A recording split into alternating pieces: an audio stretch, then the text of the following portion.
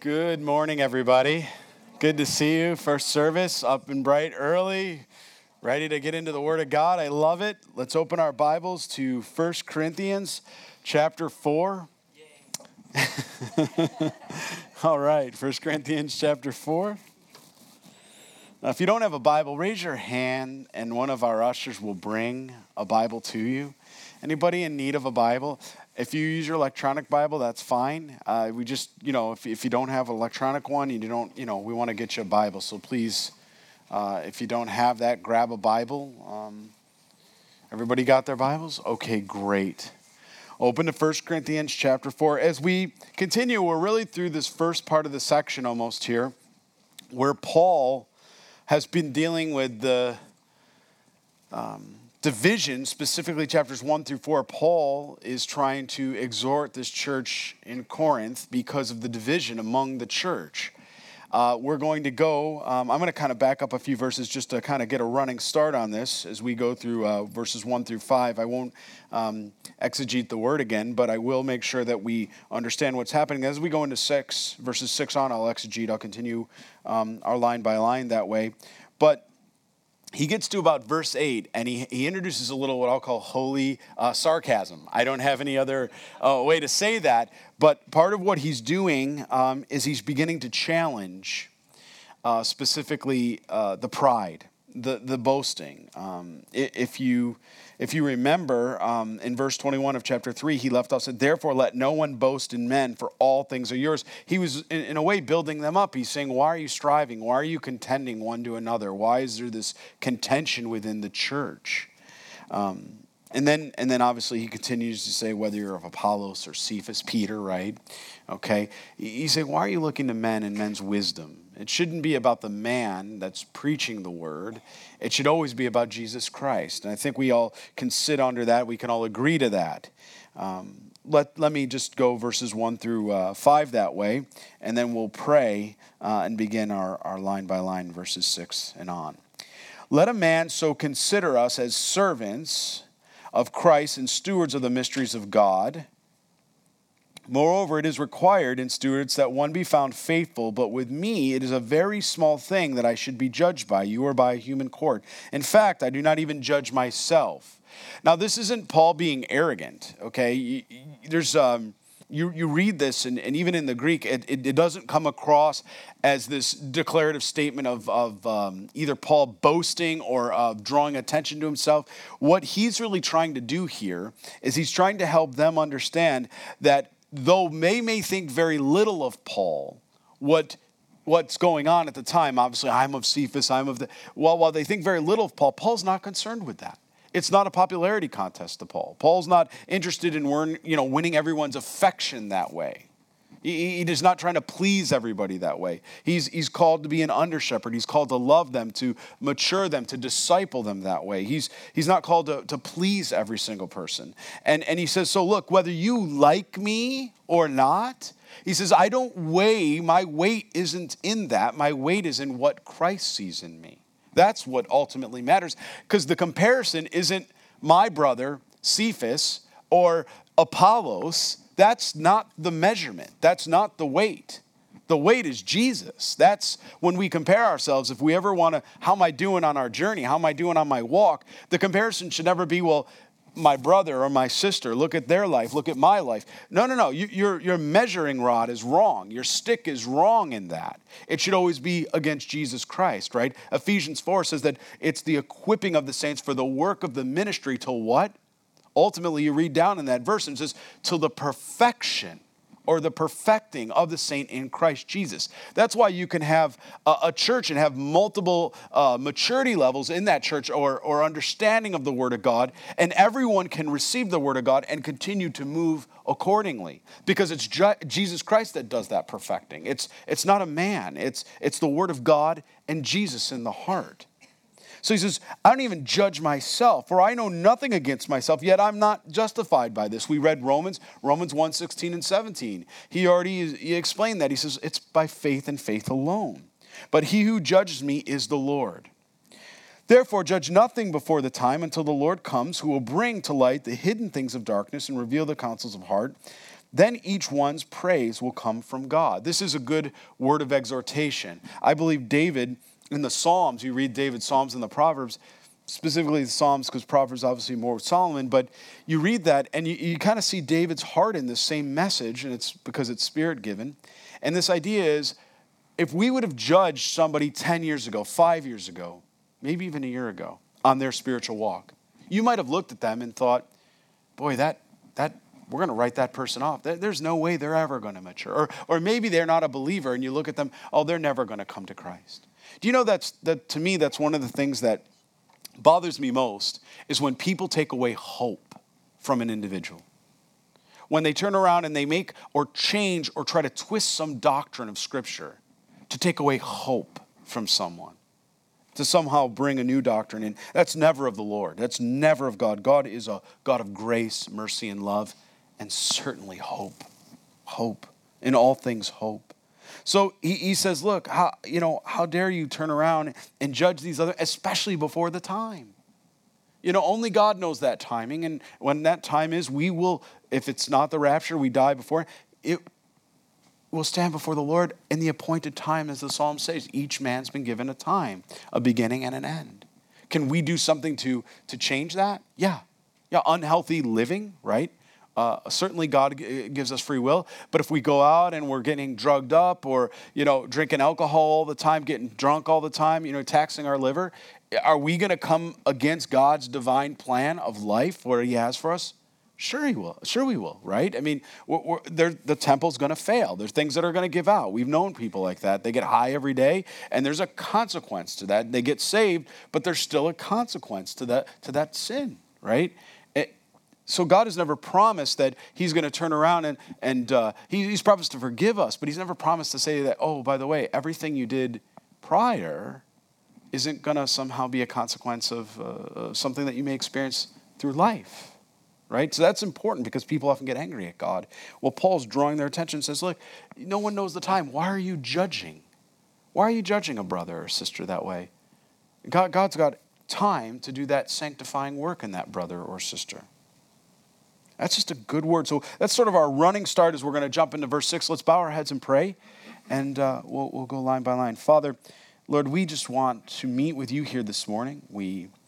Lord, we want your Holy Spirit to just continue to teach us, exhort us, rebuke us, Lord. We want you to use that fine instrument, Lord. Not the duration or the javelin or any other type of sword or anything like that. God, use that fine instrument to go in and remove, Lord, anything that's of us.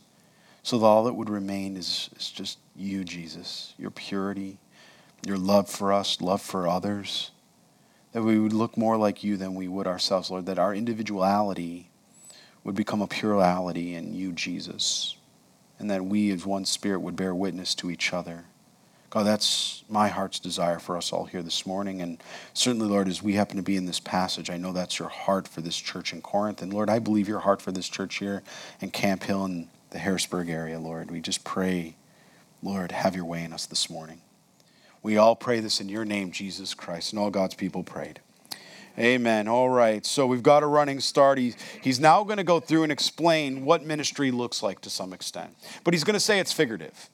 In other words, he's not saying that every single person, Paul himself or Peter or anybody else, necessarily really harnessed all of this. But he's saying, this is a picture. We came to Corinth. We didn't come with grandeur. We weren't kings. We weren't to be served that way. No, we actually came abased, right? We came and we were sometimes hungry. We were sometimes, in need of clothing, in need of shelter. Right? We didn't come with pomp and circumstance, exactly as the world would look in someone that's well-to-do or well thought of. He says, we didn't come that way to you. He says, now these things, brethren, I have figuratively transferred to myself and Apollos for your sakes, that you may learn in us not to think beyond what is written. Circle that, underline that. Somehow make that an asterisk in your Bible. What is written? What is he talking about? What is he speaking of? The Word of God. He says, don't come up with your own doctrines, your own ideas, your own rumor milling, your own theology. He says, none of that. All that's going to do is divide you. He says, no, Don't go beyond what I've written, what God has written, what is written. That none of you may be what? Puffed up, pride. Because when we come to our own desires and we begin to elevate them, the natural instinct or the natural reality is that draws attention to ourselves. And then what do? Well, that was pretty good, right? All right, a little of this, right? A little of the pat on the back, right? Well, there's no place for that. There's no place for that in the kingdom of God. It's always Jesus. It's Jesus and him crucified, right? He says that you'd be puffed up on behalf on what? Of one against the other. That's what's causing this division. It's pride. It's pride for one another because somehow you think you're better than your brother or sister, right? For who makes you differ from another? And what do you have that you did not receive? Now, if you did indeed receive it, who do you boast of as if you had received it? You are already full. Sort of now he's going to lay in a little bit of the holy little sarcasm here. He's going to kind of lay it in a little heavy. He says, you're already full. But what are they full of, right? You're already full. You're already rich. You got everything. You have reigned as kings without us. In other words, what do you need us for? Because you have all the answers. This church in Corinth, you figured it all out. The Apostle Paul, the other apostles and the disciples, you've got all the answers. You know everything. That's really what he's saying here. And again, you could tense in the spirit, you could see a little bit of sarcasm here, okay? You've done it without us. And indeed, I could wish you did reign, that we also might reign with you. He's saying, and oh, by the way, you haven't arrived. And if you had arrived, I wish we would have arrived with you. How about that? Right? Can you imagine them hearing this via letter, this epistle being read as they're all looking at each other going, Paul just laid the smack down, right? The Holy Spirit just laid this out heavy. But why is he doing this? Is he really trying to ruffle feathers, or is he really trying to get them to kind of fall in and go, hey, it's not about you. What have you been given that wasn't given to you by God? Where are you finding your confidence? Where are you finding your your worthiness? Where is this all coming from? He says, you keep looking in that mirror and all you see is yourself. Instead of looking in the mirror and then drawing your eyes up to God and going, Lord, what could I have done ever without you? I've done nothing. I'm nothing without you, Jesus. I don't have a pure thought in my mind without your spirit. The carnality of man. For I think that God has displayed us, the apostles, now he's bringing out the entire apostles this way, last. Isn't this what Jesus spoke about in the gospel? As men condemned to death. Oh, can you imagine them in Corinth hearing this? What? Condemned to death? You mean we're not supposed to be lifting each other up in this worldly power and wisdom? He's going to talk about that. Where's your power come from in a moment? To death. He says, for we have been made a spectacle. That word in the Greek is where we get the word theater today. You know what a theater is? You go to a theater and what do you watch? People, perform or do. He says, we have been made a spectacle. That word theater in the Greek, for you. We're on display that you can see our lives. Right? To the world, both to angels and men. Notice that he didn't say kings of men. Right? He didn't say that, right? He's talking about their reputation. He says, we are fools for Christ's sake. I want you to hear this. Paul's certainly not saying he's a fool for following Jesus Christ. What he's saying is we have become fools to the world because they, in their own intellect, believe they have the answer when we know the answer is Christ and Christ crucified. And he said, for that, we've become a fool. The rest of the world looks at us and goes, what are you doing? You mean you're willing to give up your life? You're willing to give up your liberties? You're willing to give up all of these things so that you can do what? You can follow after Jesus? And you know what? Hallelujah. Amen. That's the Christian life. A disciple is someone walking after Christ, not someone walking after themselves. He says, but you are wise in Christ. We are fools for Christ's sake. We are weak, but you are strong. He says, do you see the difference here? Are you seeing this? You are distinguished, but we're dishonored. He says, you come with these pomp and circumstance and all this elevation of humanity, of who you are by the world. Some of you, a lot of you work different jobs. I know in here you're called. How many times, and look at me with your eyes for a minute, how many of you in your careers, I know before I was full-time ministry years ago, I remember the company started implementing this performance program. And on the performance program, it used to be, your peers could kind of weigh and say, how are you doing? But now they called it a 360 review. You had to go in and almost sound your own trumpet, if I can say, you know what I mean by that? Sound your own trumpet, where you had to write a detailed report of all the great you do and how great you are and what a great asset you are to the company and how this company wouldn't work or function if you weren't there. What is that doing? Who's that drawing attention to? Yourself. And it almost, without thinking, you become drawn into that. You become thinking, it becomes a part of your thinking. You don't think, oh, no, Pastor, that doesn't happen. It happens to every one of us because we get conditioned to think that way. And I understand the company needs to somehow measure performance and they want your input. I don't have a problem with that. Certainly, I don't think anybody here does. But at the end of the day, if it all becomes about us, what about the opportunity to lift up our peers? And to be able to say to our peers, wow, our peers are doing so great.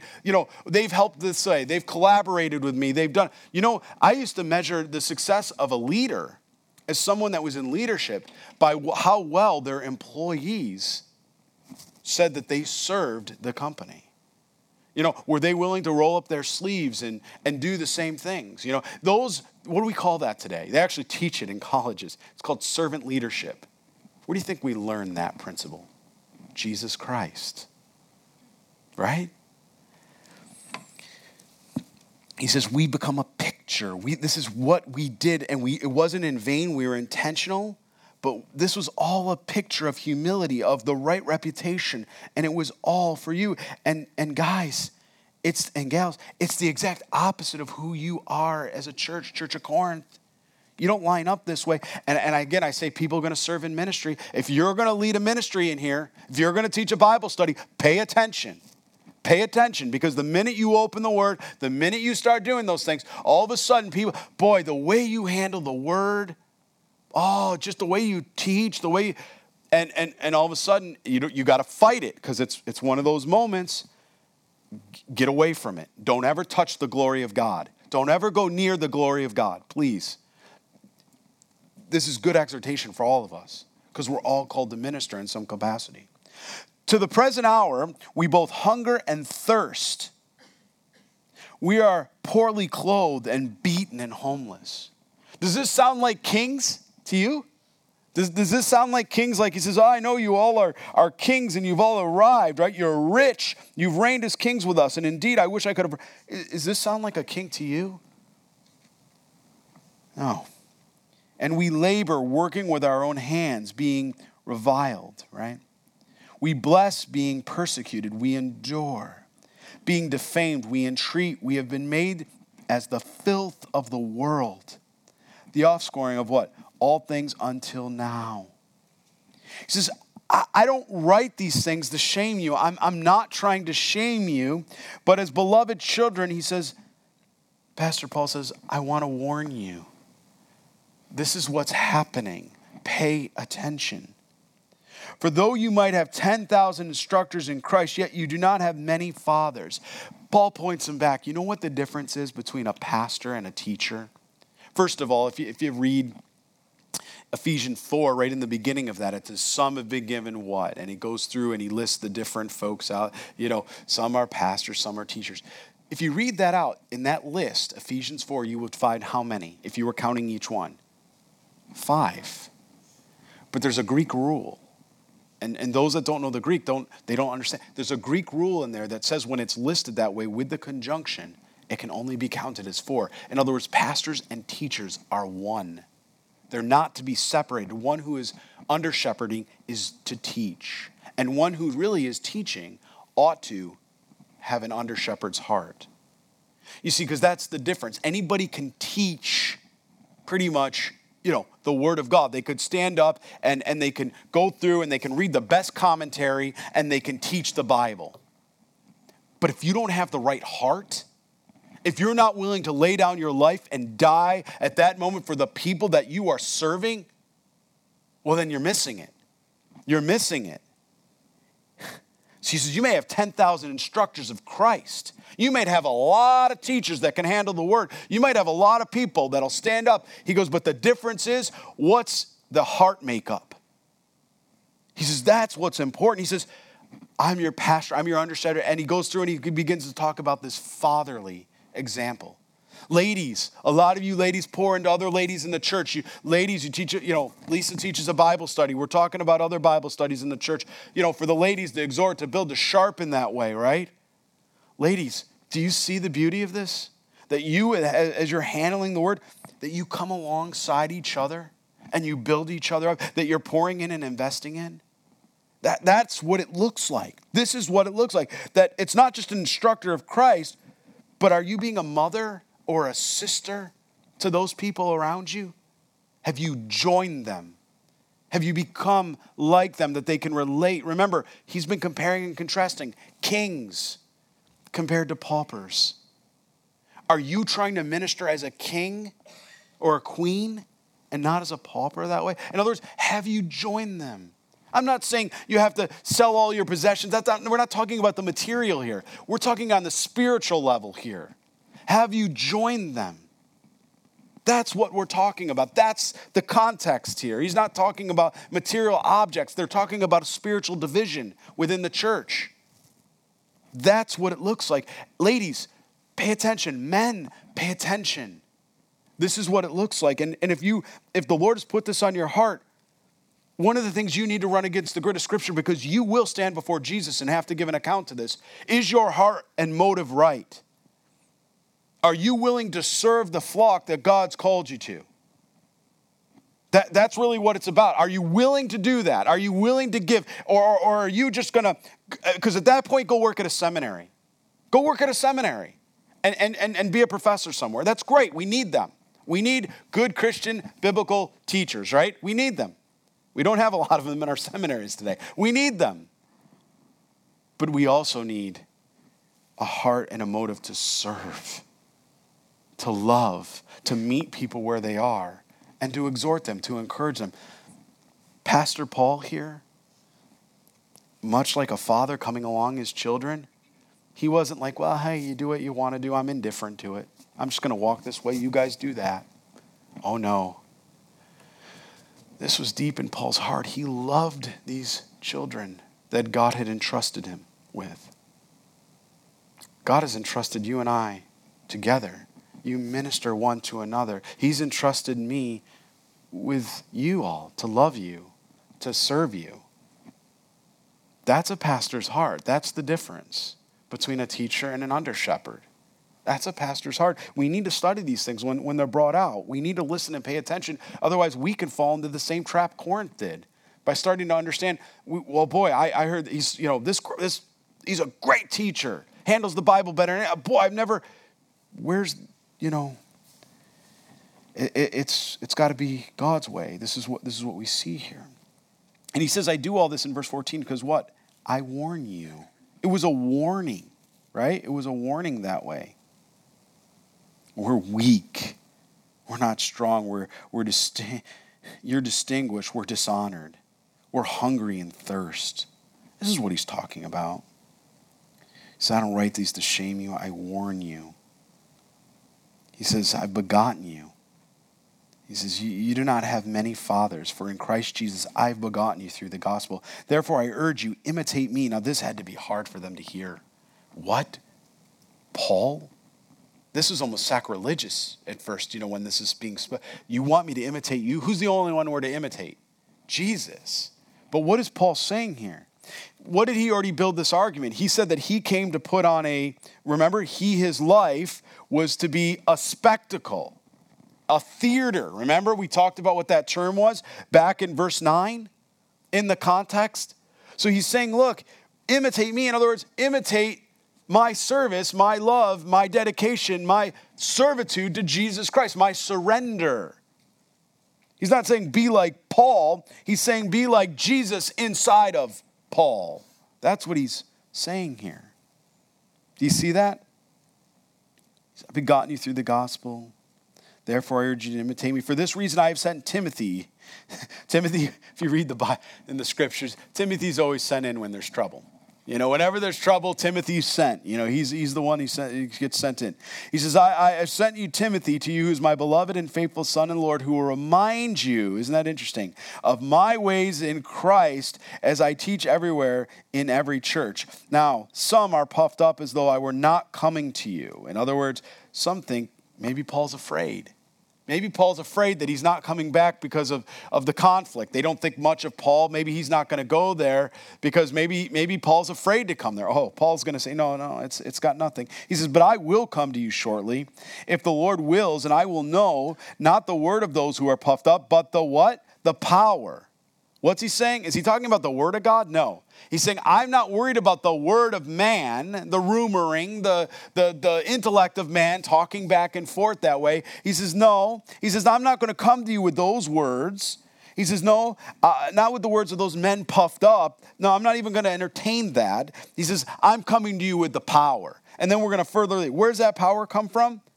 The gospel of Jesus Christ. He says, for the kingdom of God is not in word. Again, he's not talking about scripture. He's saying it's not in the rumoring of what they're doing, these men that are puffed up, but in power, the gospel of Jesus Christ and him crucified. He says, now in verse 21, what do you want? Shall I come to you with a rod? What's that? What do we read in the Psalms?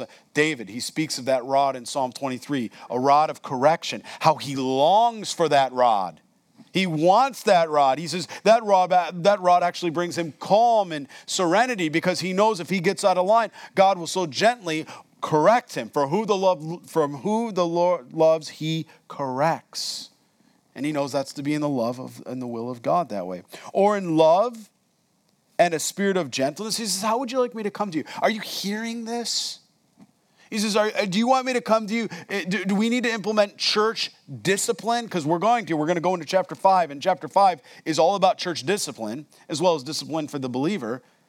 But he says, but are you willing to correct this yourself? Or because I want to come to you in love and the spirit of gentleness. That's what Paul's heart and desire is. He wants that as a father figure in their life, spiritually speaking, and as their pastor. It is actually reported, now I want you to understand this word, reported has to do with reputation. It's not like I heard from Chloe in Chloe's house, which we read earlier on. This connotes, or this has to do with the fact that the rumor, not even to the rumor, but the reputation in the area is you're a church of sin and sexual immorality. Can you imagine? Calvary Chapel here, right? Can you imagine if I heard someone come up and say, oh, pastor, this is the church of XYZ. How that would break my heart. How that would break my heart to hear that.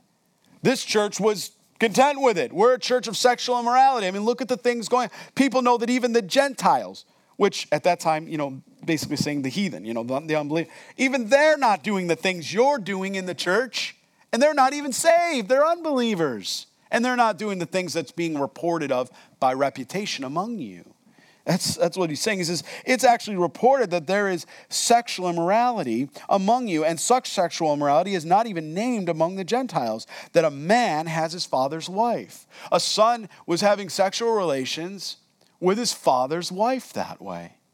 And nobody seemed to have a problem with it. It was well known in the church. They're all talking, and nobody's thought for a moment to, especially a friend or a loved one there, to sit down and go up and go next to that person and go, hey, I don't want to listen to the rumor mill. You know what I'm talking about, the rumor mills? God has clearly said we're to have nothing to do with that. But somehow it comes out, maybe you're talking to the individual, and they turn around and say, yeah, this has been going on, I'm considering adultery, or however it comes out, and this person, they're opening up to you, they're being transparent with you and saying, things haven't been going good at home, things, the marriage has been going a little sour, a little dry. I'm thinking, boy, maybe I could add a little spice to my life, a little new change that way, and somehow, and you're sitting there, and you're shocked, but you don't want to necessarily drop your, you're just trying to hold it a little bit, okay, and immediately you start to hear that. What do you start thinking? Lord, give me the words to speak, right? You start asking for the right heart and spirit. You know that. You definitely don't want to utter anything of your own flesh or your own heart, because that will tank. You want to do it in the Spirit of God, because it'll be done with gentleness, but yet truth without compromise. Well, he says, this is what you're knowing. And so somebody says this to you, and you're like, well, if that's what you choose to do and that makes you happy, that ought to never come from a single soul in this building. That ought to never come from a single soul in this building. Not one of us has the right to compromise on God's word. What ought to come in love is to say, that's wrong. What makes you think that's right? Let's open our Bible together. And can you show me a passage in the Bible where God has said that it's okay that if you feel this way, that you may do that? Can you show me? Because then what is it? It's not about you, right? You've taken yourself out of the equation. You're a vessel. Then it's about the Lord and the Spirit of God, and it's not even about you. You got nothing to do with it. And then all of a sudden the Lord just, boom, he starts speaking truth. You turn the Bible, you have them read it.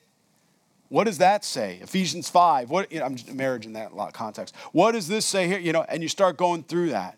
1 Corinthians 7, right? You go through all the passages that deal with these kind of things. And you turn around and you pray, Lord. And sometimes, praise God. Man, what was I thinking? Gosh, I can't even believe I was really considering to do it. Oh, thank you so much, man. You just had it's like the way you came about this, your wisdom. And what do we say? Don't touch the glory of God. It's like that. You get that check in the spirit. Nope, that's not. That's Jesus. Jesus just met with you. He gets, praise Jesus. He met with you right now. I got nothing in it. This is Jesus. He loves you and I love you too. Right? That's kind of what Paul's talking about, is that this isn't happening in the church. This wasn't happening in Corinth. They weren't sexual immoralities going on, different sins we're going to read about are going on, and nobody's dealing with it. It's like they're indifferent, or like they're in their own compartment. I come in, I have my own seat in church, I sit in my chair, I hear the word, I get fed, and then I walk out as though this isn't where I'm invested in my life, as though this isn't where I'm called.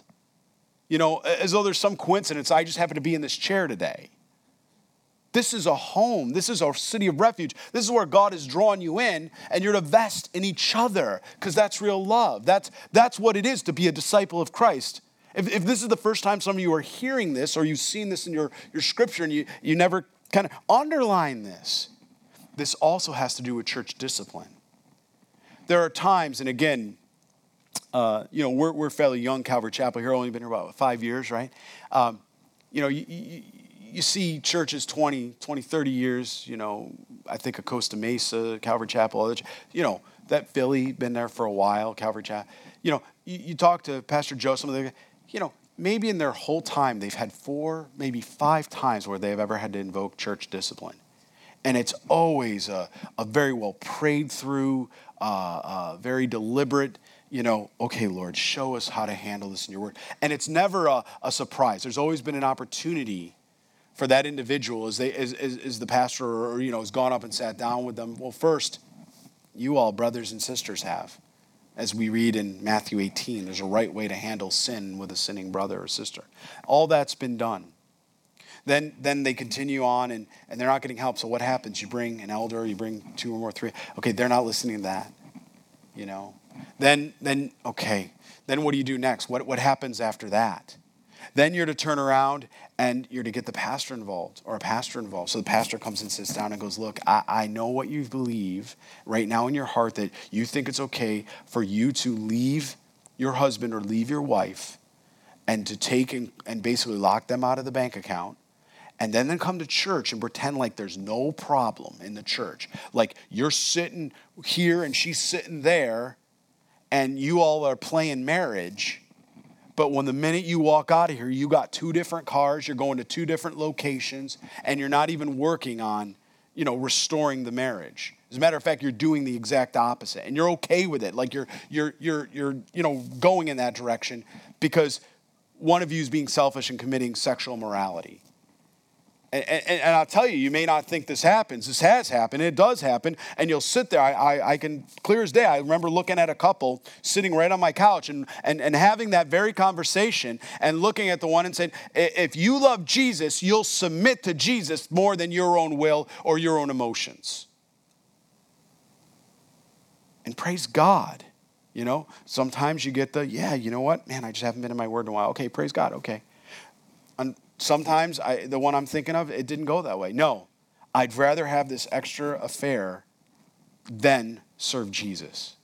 Yeah, I know that's hard to believe and it's heavy. It happens, Lo. You have to be aware of this spiritually. And it's hard. It's hard because you sit there and you're like, Lord, what do I do? Well, he tells us what to do. He says, at that point, there's nothing more I'm going to do as a pastor or you as a brother or sister in Christ. You cannot force people to go against their will, right? And God is a gentleman. He's not going to either. But he will tell us to enact church discipline, which means we then come together, again, after we've done everything we can. And at that point, that person is to be given over that way. What are we talking about? Well, that's where, let's continue on in Scripture, and this will all come clear in what God is teaching us how to handle this. Are you puffed up and have not rather mourned? You have not been grieved that this is going on in your church, that he who has done this deed might be taken away from among you? What does that mean, taken away? Okay, for indeed, circle that again, away. That means there's an action here. For indeed, as absent in the body but present in the spirit, I have basically saying, I've already judged, as though I were present, him who has done this deed. He says, I'm not there physically, but in the spiritual, in the Holy Spirit. There's no way this can ever be right. Sleeping with your father's, or having sexual relations like that with your father's wife is never scriptural. There's no possible way. It's not something that he's got to come in and kind of wade through this because it's a complex issue. There is no complex issue. It's sin. It's sin. And Paul is going to deal with it. We need to deal with it that way. In the name of our Lord Jesus Christ, that should get your attention. He's saying in the name, he's taken the name of Jesus. Thus saith the Lord, in the name Lord Jesus Christ, when you are gathered together along with my spirit, with the power of our Lord Jesus Christ, deliver such a one to Satan for the destruction of the flesh, that his spirit may be saved in the day of the Lord Jesus. So God has a purpose here. God says this person needs to be given up and buffeted, or basically broken. Okay? And Satan is more than happy to do that, and God will allow that. God will allow that man, that woman, to experience that buffeting. For what? Is it to see, I told you? No. Because when you read all 66 books of your Bible, what was God's plan after Genesis 3? Right up to Revelation. What is God's plan through the whole 66 love letters that you have in front of you? It's always reconciliation and restoration. Right? That's what you see in your Bible. You can't help but read the whole Bible, as we will in another 7 or 8 years, as we get through the whole Bible. You will come through, and each time we go through it, you know, the Lord shows you something new and different. You will realize it's a gospel of reconciliation, restoration through Jesus Christ. And remember, he's talking to believers here, brother and sister. He'll deal with the unbeliever in a moment. But he's saying God's purpose is to restore. He explains that. And if you look at passages like verse 21 in chapter 3, we begin to see what causes this. Therefore, let no one boast in men, for all things are yours. He's saying you're being prideful. That's part of the problem. And who's the father of all pride? Lucifer, Satan, wasn't he? And so sometimes you need to be buffeted. You need to be humbled that way, right? And this is hard. Look, nobody loves church discipline. There's not a pastor around. There's not an individual, a member of the church around that goes, I really look forward to the time where I can exercise, No, nobody likes church discipline, because we pray to God that person is restored right away before any of this needs to even take place. But there are times. There are times that while someone may be seated here, they're not of us. They're following after a different father, not Father God. not Jehovah that way. They're following after their own heart, their own lust, whatever, and they have to be given up and broken. Otherwise, they may never get in right relationship with God. And that's really a hard message. That's a terribly hard message, especially when it's a spouse or a child or someone you love. To know that you can trust God to let that person go that way and say, okay, Lord, I trust you are going to do what's necessary to ultimately, more than me, more than my wife or husband or my uncle, aunt, nephew, whoever, more than anybody else, I know the most important thing is restoration of relationship. I know that, I believe that, and I trust that. With Jesus, I know that. And so, Lord, whatever you must do, and then many of us, but Lord, please, gently, Lord, gently. Right, we pray that. I pray that. When I see, Lord, but gently, please, God. But he says that he may be saved in the day of our Lord Jesus, right? You can look at 1 Timothy 1:18. There's enough scripture we can go back, and if we had time, you can just look at the scriptures, how they speak about this. And then look what he does in verse 6. He says, your glorifying is not good. He says, you got all this going on, and you're glorifying. Hey, look how good we are. Do you not know that a little leaven leavens the whole lump? Right? Pride does that. A little pride unchecked, multiplies. It permeates. It produces more pride. Look in your Bibles at 1 Timothy chapter 1. Let's look at verse 18. 1 Timothy chapter 1, verse 18, it says, this charge I commit to you, son Timothy, according to the prophecies previously made concerning you, that by them you may wage the good warfare, having faith and a good conscience, which some have rejected concerning the faith and have suffered shipwreck. He compares to going off course, to being backslidden, to have, he says he compares that to shipwreck, okay? And then what does he say from there? He says, of whom are, and he mentions two brothers, Hymenaeus and Alexander, whom what did he do? Paul himself, the apostle, had to do this. He says, whom I delivered to Satan that they may learn not to blaspheme. They were committing blasphemy. And that sin had to be dealt with. And I'm sure he followed Matthew 18. He would have known that as being an apostle, a called one by God, a sent one, a messenger. He would have known, okay, gather together, follow this. Okay, that didn't work. He probably invoked church discipline, elders involved. Okay, finally, they didn't listen to anybody. Finally, the pastor gets involved and says, hey, if you don't change this here, I'm sorry, you can't fellowship here. You can't fellowship here until such a time. Why is that? Because being part of a church, the body of Christ, God places a covering. The gates of hell will not prevail against the church. There's a covering. Even somebody that walks into the church as a believer but is backslidden but kind of just going through the motions, you know what? They're still getting a covering. They are. They're getting a layer of protection, a covering by the body of Christ because of the Holy Spirit. We just read that last week. The Holy Spirit corporately dwells in all of us as the body of Christ, as we gather. So there's a covering there. When that covering's there, it's more difficult for that person to come to that point of humility where they realize that, sleeping with or having sexual relations with your father's wife is wrong. They may, argue in their mind emotionally, and at that point, you have to talk about it. It's an open church issue at that point, especially if something like that happens. It's not something that's just kept private. It's an open church issue, and we talk about it. Why? Because every one of us have a role and an appointment to help with that restoration.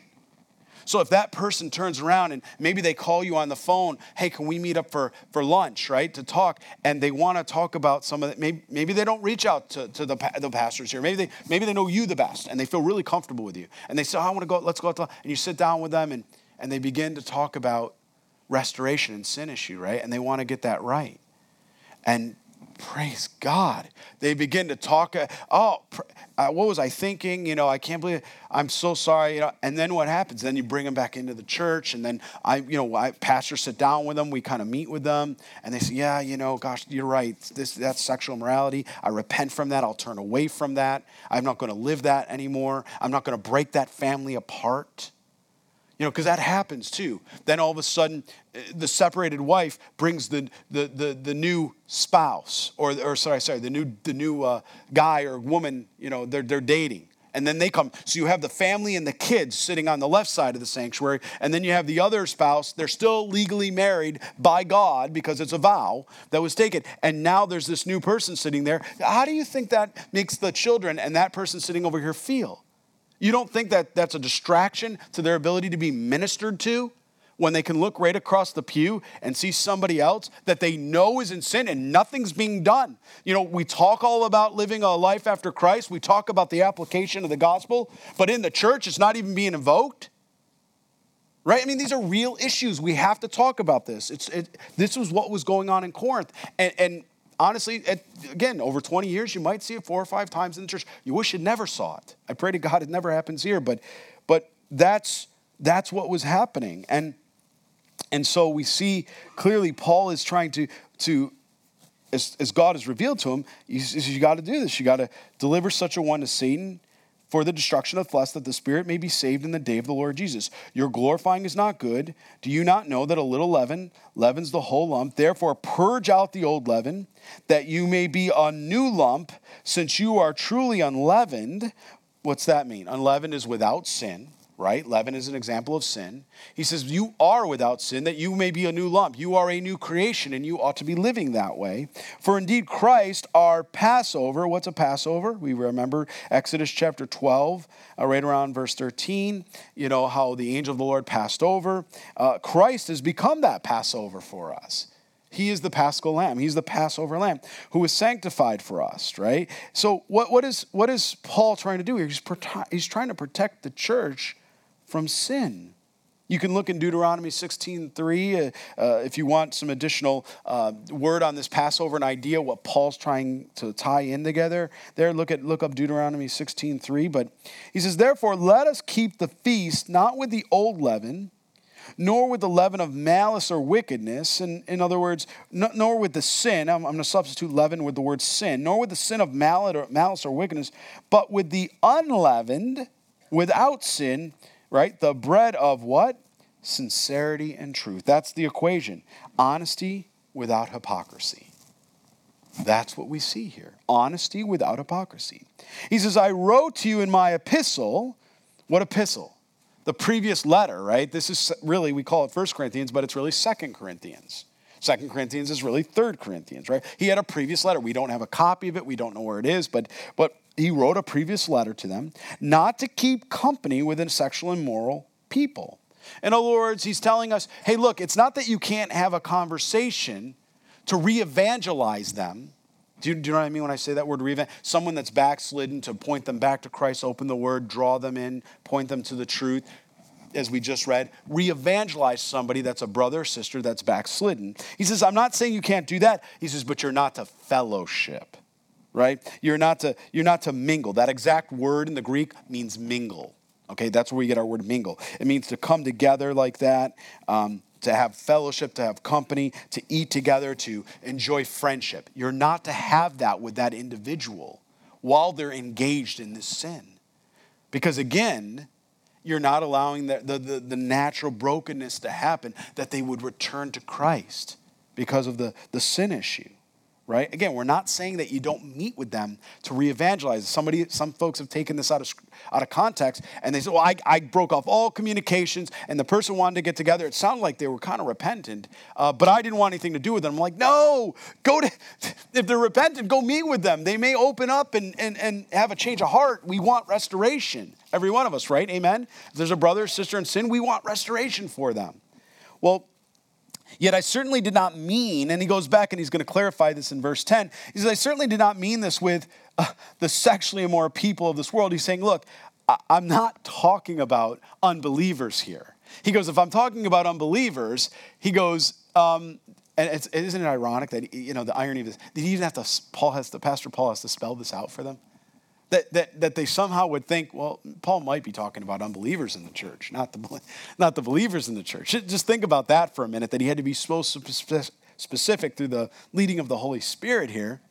But he says, I'm not talking about the sexually immoral people of the world, or with the covetous or extortioner or idolaters, since then you would need to go out of the world. He says you'd have to get off planet Earth.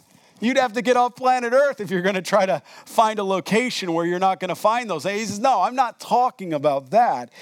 He says, I'm talking about the bride of Christ, the church. But now I have written to you not to keep company with anyone named a brother or sister who is sexually immoral, right? Covetous, an idolater, a reviler, right? Do you know what that word reviler means? It means one that is an abusive person, someone that abuses others as well. He says, a drunkard. I think we all know what that means. One that not just has a sip of wine, as a dinner or something. If you're not serving a ministry, you're having a glass of wine, and he's talking about someone purposing to get drunk, right, or smashed. Maybe another way we'd say it. An extortioner. Do you know what that word means? Extortioner. It means stealing by violence. Stealing by violence. Not to even eat with such a person. Why do you think he's bringing these things up right here? Because this is exactly what was going on in the church of Corinth. And they were doing nothing about it. And they're merry and they're carrying on and they're getting together and all this is happening. And yet, behind the scenes, they're dealing with church discipline and they can't figure out why they can't all come together in unity. Because there's a sin issue in the church. And there's no one that's standing up and dealing with the sin issue. Now, I want to be very careful. I don't want any of us to walk around here with the self-appointed authority to be the judge of the church, okay? Because that can happen. You can walk around and you can have a sin stick. And so you start looking at everybody, sin, judge. No, Paul already dealt with that, right? We know that we're not judges. We're fruit inspectors. Right? And if somebody opens up and they share and we begin to see fruit, the thing isn't to come out and go, boy, I heard you're sexually immoral right now. How's that going for you? No. He doesn't want us to kind of embrace it. What does he want us to do? No, he wants us to come and sit down and say, how's everything going? And then the Holy Spirit gives you that discernment that things are off. Would you like to talk about what's going on? And and you begin to open up, they begin to open up, and you deal with the sin issue. And you say, hey, this isn't scriptural. And we talked about it, open the Bible, have them read the passage that the Lord may be bringing you to. And it's done with love. And then it doesn't ever need to become a sin issue of the church. It gets dealt with between two sisters, two brothers, before it ever even gets to the point of where it's boiling to it's consuming or even creating division. But that means we have to be willing to be fruit inspectors. You know what that means? We have to be intentional and we have to be deliberate. You say, well, what's the difference, right? Intentional, I thought that means deliberate. Intentional means that you've premeditated that you will be used of the Lord. You have determined that you will then use the word of God in a holy manner. Not to eisegete and change it to mean something you want it to mean, to win your point, but to let the word of God speak for itself. And you just honor that. And you watch God change the heart. Because you know what? If you can persuade them to change right at that moment, somebody can follow right behind you and persuade them to change back. I can't tell you how many times I've seen that when it comes to infidelity in marriages. They sit in my office, we're having a counseling, they both agree, yes. The next week I get they want to come back in. I'm thinking, okay, great. We've made a lot of progress last week. We should be in a different place. We're going to continue now. Let's build the marriage up, strengthen the marriage up with the centrality of Jesus Christ. Scriptural, as you all know it.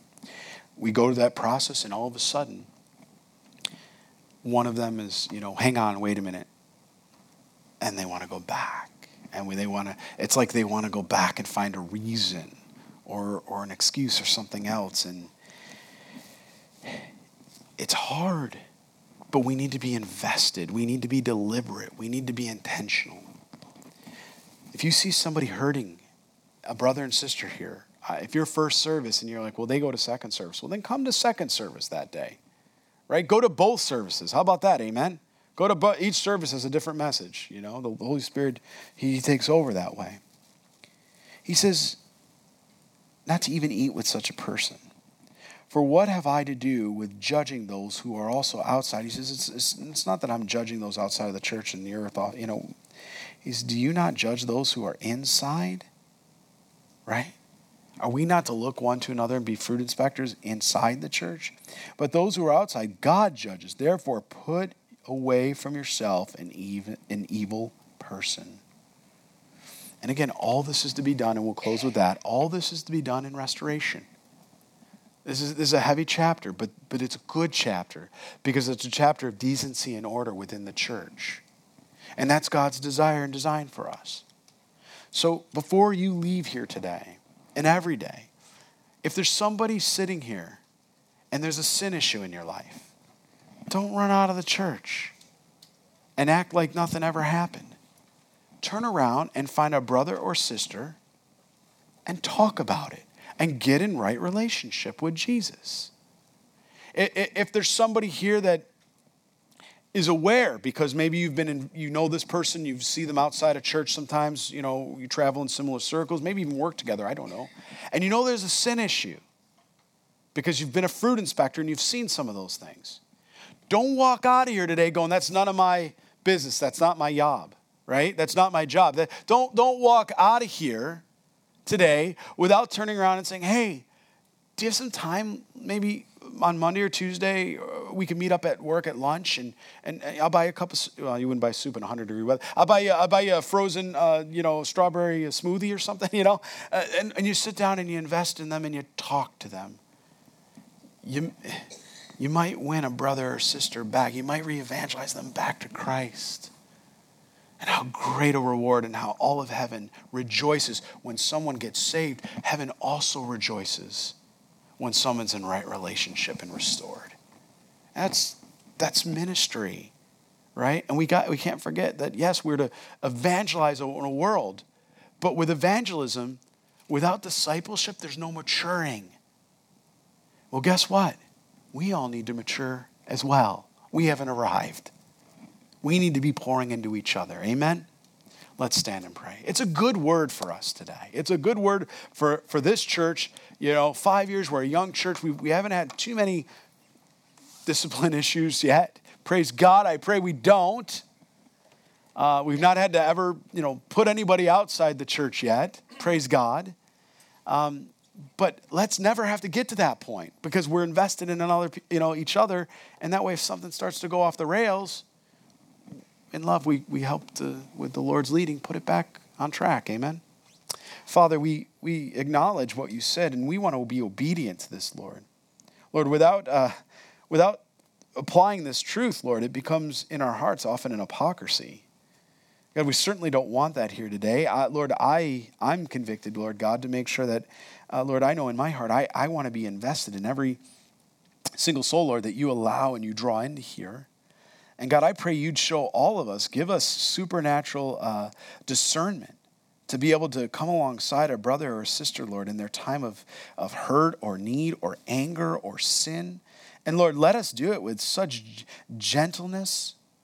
And God, if they're not willing to hear, let us follow and bring others, as you've said, Lord. And Lord, if they still won't listen, Lord God, I pray you will give us wisdom in this church. Lord, I pray that none of this ever gets to that point. Lord, I pray you always, through honesty, through simplicity, Lord, through your gospel, will continue to develop unity here for this body. That we would be your flock governed by you. We would not get caught up in division, Lord, and sin, and such a sin that's not even named among the Gentiles, Lord. That we wouldn't become a church with a reputation other than we love Jesus and we are willing to, Lord, lay our lives down, surrender completely. Lord, we want to be that church of Philadelphia, the faithful church. Lord, oh Jesus, we love you. You are everything to us. Lord, without you, our lives would have no meaning. We'd have no direction or aim. But because of you, Jesus, we have purpose. Thank you for giving us the privilege to worship you, to glorify you, and to lift your name on high. Lord, thank you for blessing your holy word and that it will last even into eternity. For this earth and the heavens will even pass away, but not a single jot or tittle of your word will ever, Lord. Thank you, God, for giving us your love letters and your instruction. Now we need to be obedient, God. We pray for help in that, and help, Lord, the prodigals, help those that have been walking away. Help those that are in sin right now, Lord, to come and open up and get help and reconciliation. Jesus, we know nothing would make you happier, and we're just so thankful. We pray all this in your holy name, Jesus Christ. Amen. God bless you all. Have a beautiful day in Christ. And if anybody needs to talk, let us know, and we're happy to help you.